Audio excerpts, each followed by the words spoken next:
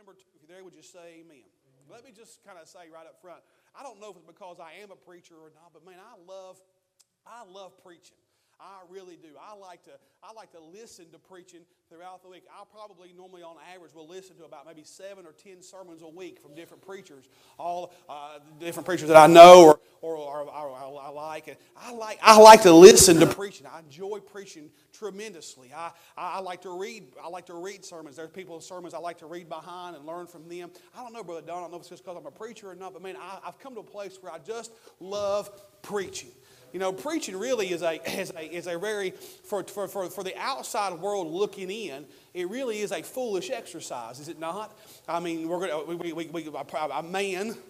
a man stands up behind a pulpit and he takes the Word of God and he'll expound upon the truths of the Word of God. Now, I kind of like preaching. I like preaching kind of like the way Abraham Lincoln said he liked preaching. Abraham Lincoln said this. He said, when I like to hear a sermon, I like to see the man act like he's fighting bees while he's preaching a sermon. And I'm kind of like that, man. I like men who have some passion about them.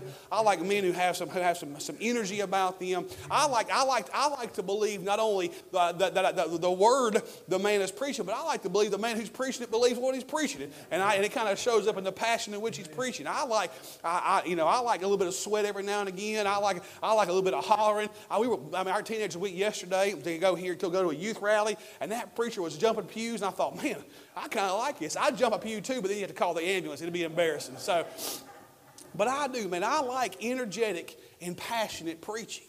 But can I tell you something? Preaching, the delivery of preaching is important. How a man delivers the message, how he delivers the word and delivers the truth is important.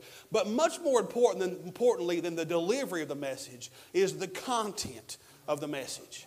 You know, I like how I heard an old preacher say one time, he said this: what a man ought to do is take any text and run straight to Jesus from that text. Because can I tell you, all the Bible that we have, from Genesis 1:1 to Revelation 22:21, it speaks of one man and one man only, and that man is the Lord Jesus Christ. And listen, we live in a day and age where preaching has become nothing more than some eloquent conversation about self-motivation and self-aggrandizing, and we want to give you 10 steps to a better you and try to give you ways to turn over a new leaf. But friend, can I just say, I want somebody to preach to me about Jesus. I want to know about Jesus because He makes all the difference in life. And preaching ought to be about Jesus Christ. Well, I like this good chapter in our Bible because this good chapter in our Bible is the very first sermon ever preached to the brand new church. Acts chapter number 2, if you know your Bible history, is really what is the birth of the New Testament church. You and I, sitting here today at Bible Baptist Church, we find our beginning in Acts chapter number 2. Let me kind of tell you what's going on here, and I'll get to my thought here in a second. I want to, over the next several weeks, kind of preach a few messages from this chapter, and what I'm going to entitle The First Sermon to the New Church. And I want to try to pick this sermon apart a little bit and kind of preach from it a little bit. But here's what's going on in Acts chapter number 2.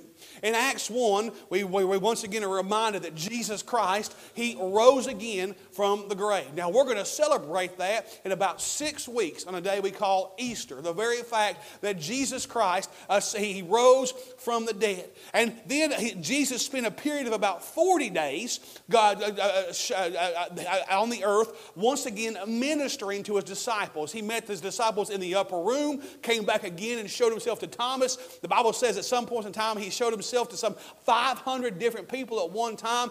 Jesus, for a period of about 40 days after His resurrection, once again ministered to His followers. Well, then He takes His followers to the top. Acts 1 takes them to the top of the Mount of Olives, and there Jesus ascends back to heaven. He gives them that great promise. Hey, that great promise that ye shall be witnesses. That ye shall be, after that, the Holy Ghost will come upon you. Ye shall be witnesses unto me, both in Jerusalem and Judea and Samaria and to the uttermost parts of the earth. And then He ascends out of their sight to go to heaven, where He has been since that day to now, preparing us a place, being our intercessor, sitting at the right hand of the Father. That's the moment Jesus ascends. Well, For a period of about 10 days, the disciples go back to an upper room and they spend time there praying, seeking God's face, trying to get the Lord's mind and the Lord's will on what to go forward and do.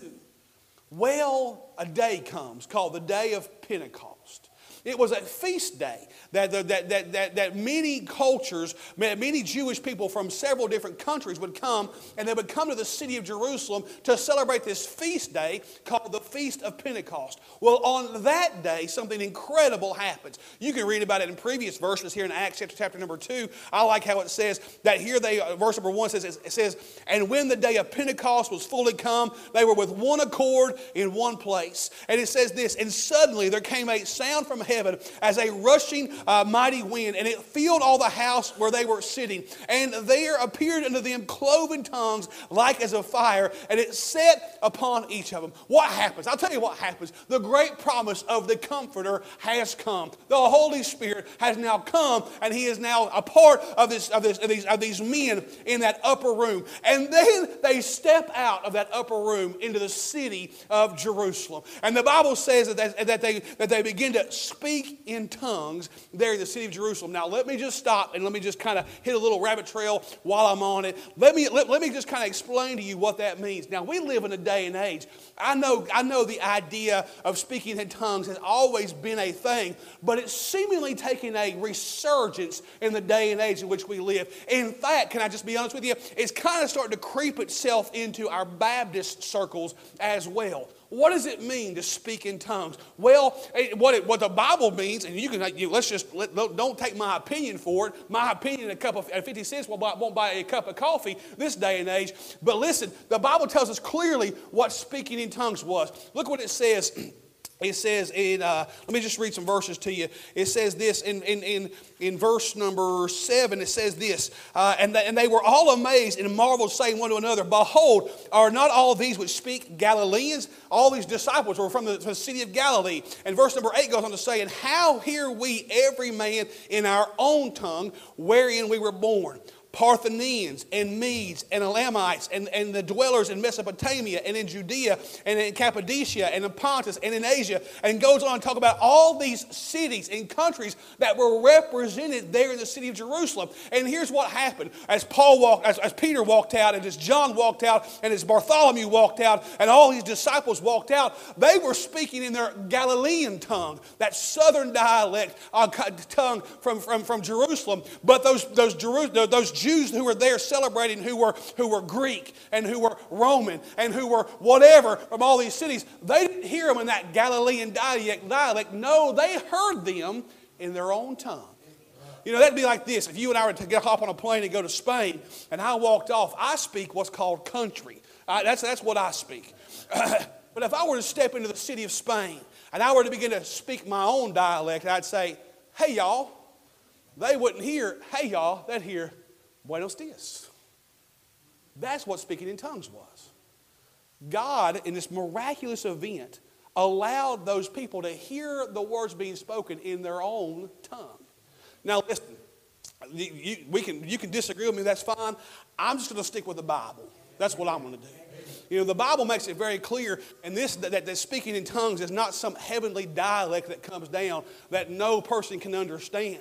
The Bible doesn't say that in fact, the Bible does say if a person is going to speak in tongues, there ought to be somebody there in the house who can interpret what they're saying. You know, the Bible goes on to say this in 1 Corinthians 13, that there's going to come a day when all these gifts, like tongues, are going to cease. You see, you have to understand, man, I'll be quick, I promise you. You have to understand that those gifts that were given were there to prove the authority of the speaker that was speaking. There were no Bibles in John's day. There were no Bibles in Paul's day. They were literally writing the Bible as they were preaching the Word of God. So how is it you could understand? How is it those men could prove their authority to those they were speaking to? Well, I'll tell you how. They were given sign gifts to prove their authority as being one of God's servants. One of them was speaking in tongues. That when they'd step into a city, that they would then be able to communicate with the people in their own language, having never learned the language in the first place. But now we have that which is perfect. It's come. We call it the Bible.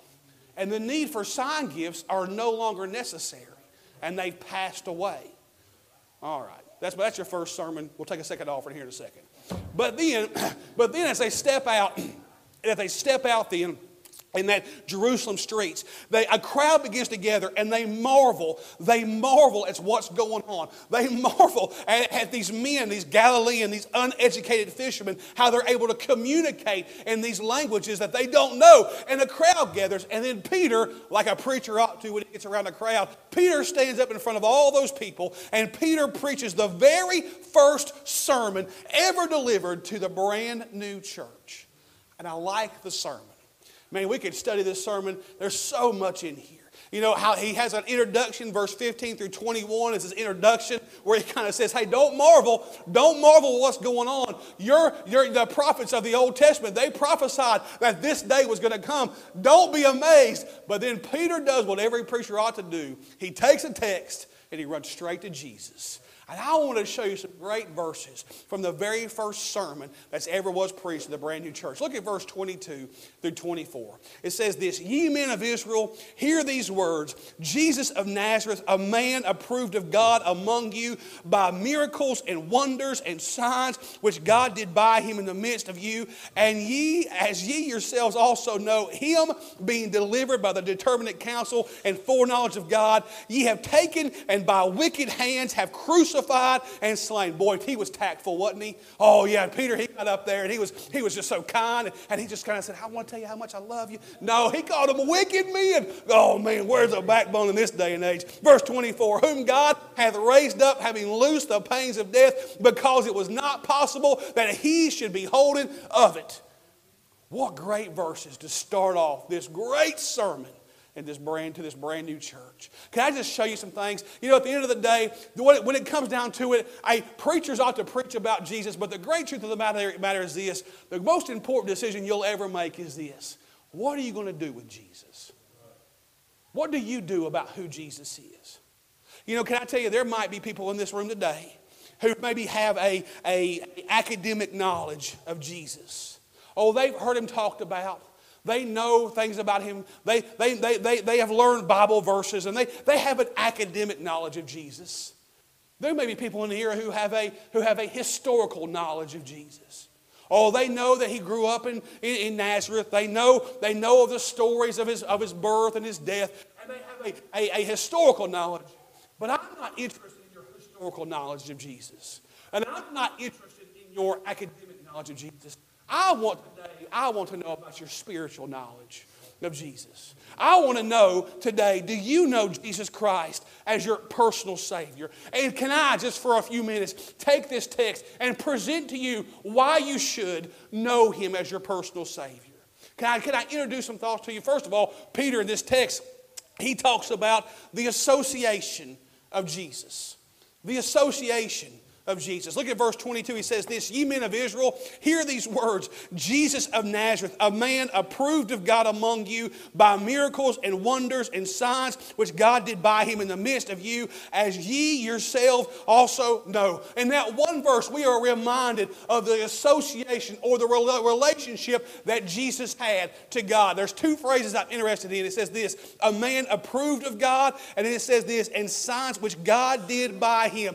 Jesus is once again where Peter's reminding the crowd, and he's reminding you and I as well, that Jesus was the Son of God. Oh yes, sir, friend. Listen. I know there's this idea that people want to propagate that Jesus was just merely a man, a good man, mind you, but he was merely just a man. They want to tell you now that Jesus was a great teacher, but yet at the end of the day, he was nothing than a man. But I'm here to tell you what the Bible has to say, friend, that while Jesus was 100% man, oh no, friend, he was also 100% God. He is the Son of God. You and I, we believe the Bible teaches very clearly in a great reality called the Trinity, that we serve one God who manifests himself in three very distinct ways. We have God the Father, then we have God the Son, and then we have God the Holy Spirit. You say, preacher, explain about that. I can't, but I know I believe it. But I do know this, that it is God the Father, that God, the one true living God, He has manifested, He has shown Himself in three different distinct persons to you and I. We have Him as the Creator God, the Father of all things,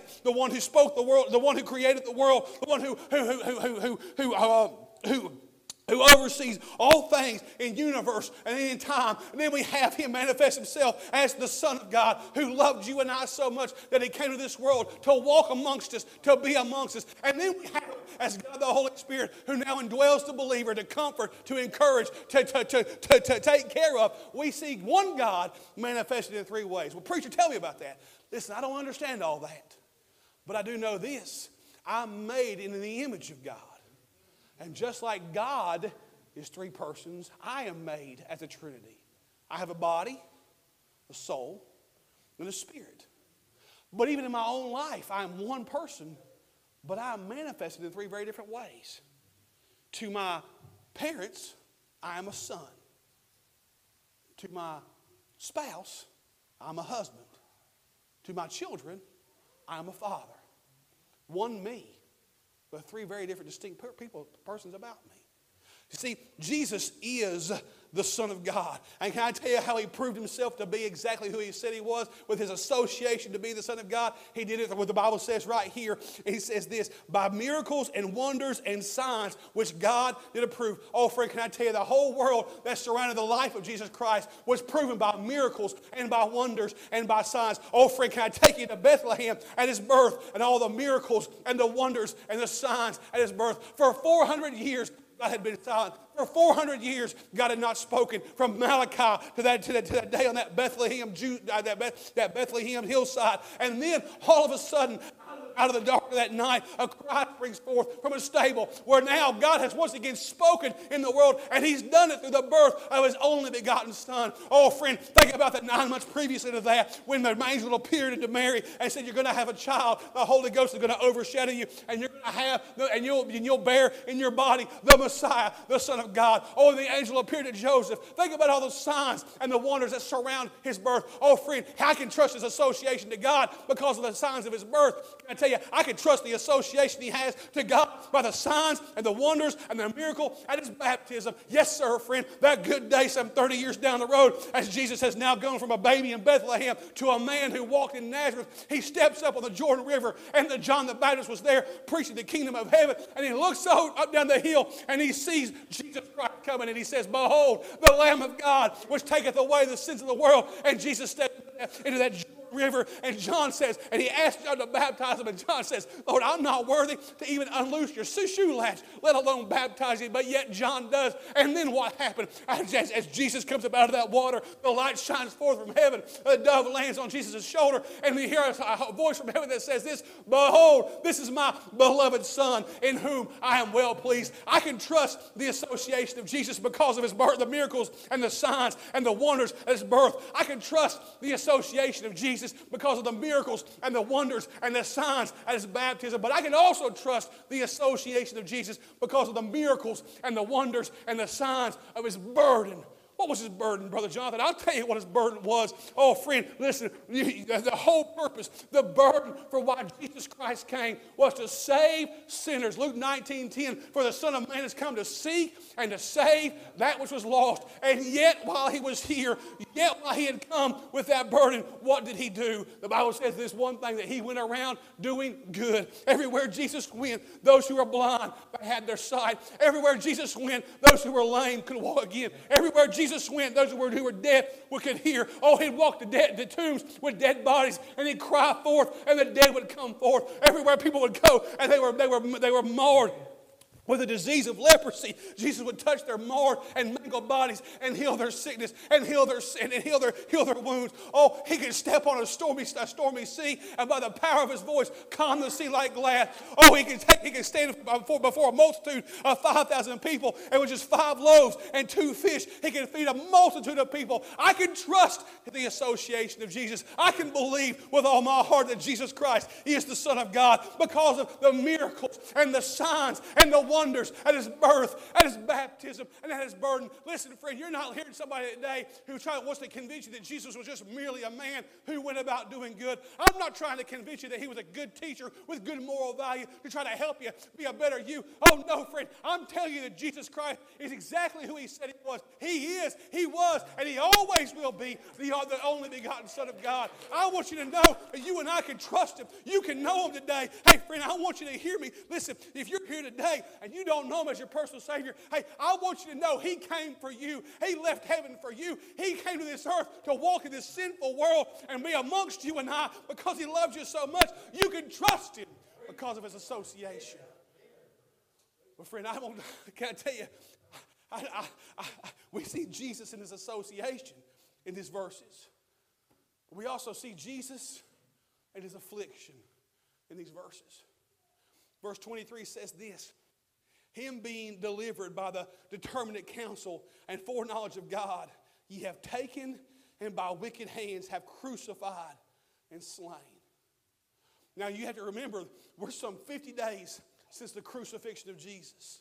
There were people in that crowd who I'm sure just 50 days, some 57 days previously, Brother Don, they watched Jesus come in on into that camel with ride the colt, that donkey, and they watched him come in, and they had laid palm leaves down, and they had begun to cry out, Hosanna, Messiah, Hosanna, saying, he's come, finally he's come. And Jesus rode in on that colt of that donkey, and they were praising the fact that Jesus had come to Jerusalem. But then just some 7 days after that, what were they doing? They were standing up and crying, crucify him, crucify him. Pilate said, I find no fault in him. They said, crucify him anyway. His blood be on our hands. Oh, friend, can I tell you, while Jesus came to do good, while he came and he performed miracles, while he came and he was the Son of God, he came for one reason and one reason only, to go to an old Roman cross and there die and shed his blood for you and for I. Oh, friend, I want you to know, you and I, we have so cleansed up and made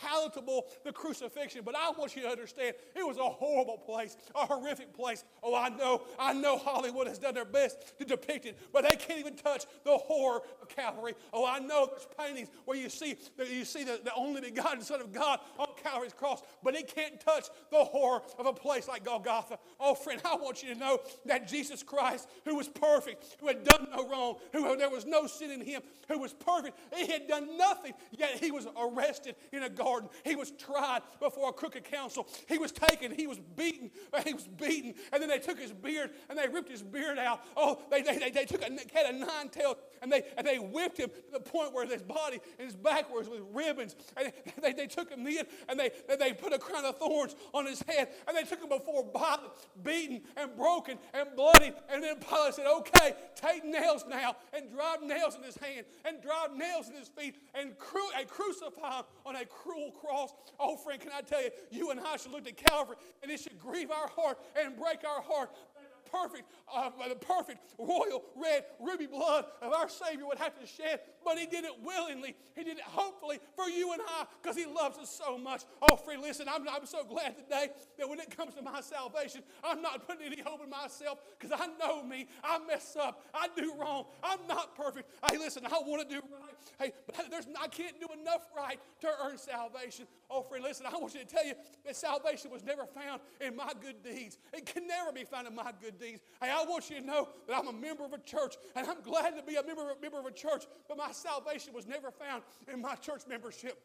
Oh, friend, hey, I want to do good, and I want to try to help take care of poor and less fortunate. Hey, I want to be the kind of person who cares about people, but my taking care of the less fortunate has never one time earned me a ticket to heaven. Oh, friend, listen, the great lie of our life is this. Hey, if you just try hard enough, and you do well enough, and you be good enough, that somehow you'll make a way into heaven. But, friend, that's the great lie of the devil, that you and I can never get to heaven on anything we've ever done. The only way you and I get to heaven is to see Jesus for who he is, the only begotten Son of God, who loved this world so much that he left the glory and the splendor of heaven to come to this old wicked, cruel world, to then suffer and bleed and die for all the sins of all of humanity because he loved us so much. And I can trust him today because of his association. I know who he is. He is the Son of God. But I can trust him because of his affliction. Well, like how it says over there in Romans, that you know, I don't have my notes. Romans talks about this, that you know, peradventure, a good man would die for good people. You know, listen, I want to be a good man, and there are people who I would willingly die for. Hey, I've got a wife and some kids. I'd lay down my life willingly for them. Wouldn't think twice about it. Hey, I would lay down my life for them. But you know, there are some people that are good people that do well, that I may even think about trading my life for mine. But I like how it says this, here in his love, not that a man would lay down his life for a good man, but that he would lay down his life for sinners. Boy, can I tell you that great verse, Romans 5, verse 8, it says this, but God commended his love toward us. That word, I love that word commended, friend. Oh, it's one of my favorite words in all the Bible, because that word commended, it means to prove. It really is a jeweler's term. Hey, listen, if you're ever around Christmas time or maybe Valentine's time, all these jewelers, they put their stuff on TV, right? And they have those nice big diamonds that are like twice the value of my house, and they put them on TV. And they always do their best to show how shiny they are. How the light refracts off the cuts and the facets of that diamond. But have you ever noticed they always show that beauty of that diamond against a black backdrop?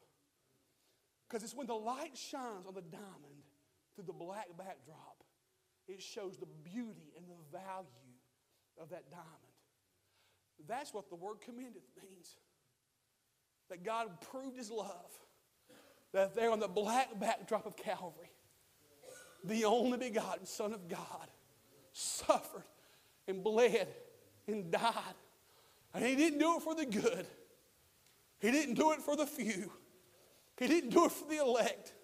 Hey, he didn't do it for the church member. He didn't do it for all the people who always did everything right down the line. Oh no, friend, he did it for the drunk. Hey, he did it for the drug addict. He did it for the prostitute. Hey, he did it for every person who ever breathed a breath of life. He did it for everybody. Why? Because God proved his love towards you and I in that while we were yet sinners, Christ died for us. While you and I were unholy and wicked and profane in our life, while you and I would have looked up and cursed God and defied his Bible and defied his law, while you and I had done everything wrong, God loved you and I so much that even in our sin, he still proved his love to you and I at Calvary. Oh, friend, I can trust him today. Oh, friend, if you're here today and you don't know Jesus Christ as your personal Savior, hey, if you're not 100% sure that if today was your last day on earth, you spend eternity in heaven, can I put forth to you my Savior, Jesus? You can trust him. I'll tell you why you can trust him. You can trust his association. He is the Son of God. Oh, friend, he's not some great teacher who has some great moral laws. He is God himself. You can trust his association. You can trust his affliction. But you can trust his ascension as well. I like what that verse goes on to say in verse number 24. I think it is. Verse 24 says this, whom God hath raised up, having loosed the pains of death, because it was not possible that he should be holden of it. Oh, friend, hey, you can trust him today. Listen, I don't know what you're holding on to. Hey, I don't know why God put this message in my heart, but I think there might be somebody here who's got their hope in something besides Jesus. But friend, can I tell you, you can trust my Savior. He is the Son of God. He died for you. But he didn't stay dead, friend. Oh, friend, there are religions today. There are people who put all their hope in religions. But yet the religions, they have to go visit, they go visit tombs of dead teachers and dead gods. There are people today that are going to walk into temples and they'll light a candle in front of some statue and they'll ring a bell to try to get the attention of that dead deity. But friend, the difference between my Savior and their God is this, is that my God did die. He died at Calvary, but he didn't stay dead. Oh no, friend. He didn't stay dead. Some 3 days, some 72 hours after he breathed his last breath here on that cross, he looked up and said this, Father, in thy hands I commend my spirit. And he gave up the ghost, the Bible said. Friend, can I tell you, he didn't spill one drop of blood. When you and I spill something, that's an accident. When you spill your milk, you do it on an accident. He didn't spill anything. Oh no, he shed his blood. Calvary was a purposeful choice for you and I, where he went on purpose to die for you and I. And he shed his blood. And when the price had been paid, Brother Don, he looked up and said, Father, I've done what you asked me to do. It's finished. And he gave up the ghost. Well, they took him off that cross. Well, they carried him to a garden to put him in a tomb to bury him. And then for 3 days it was dark. The disciples had fled. They were gone. The Roman guards had sealed the door.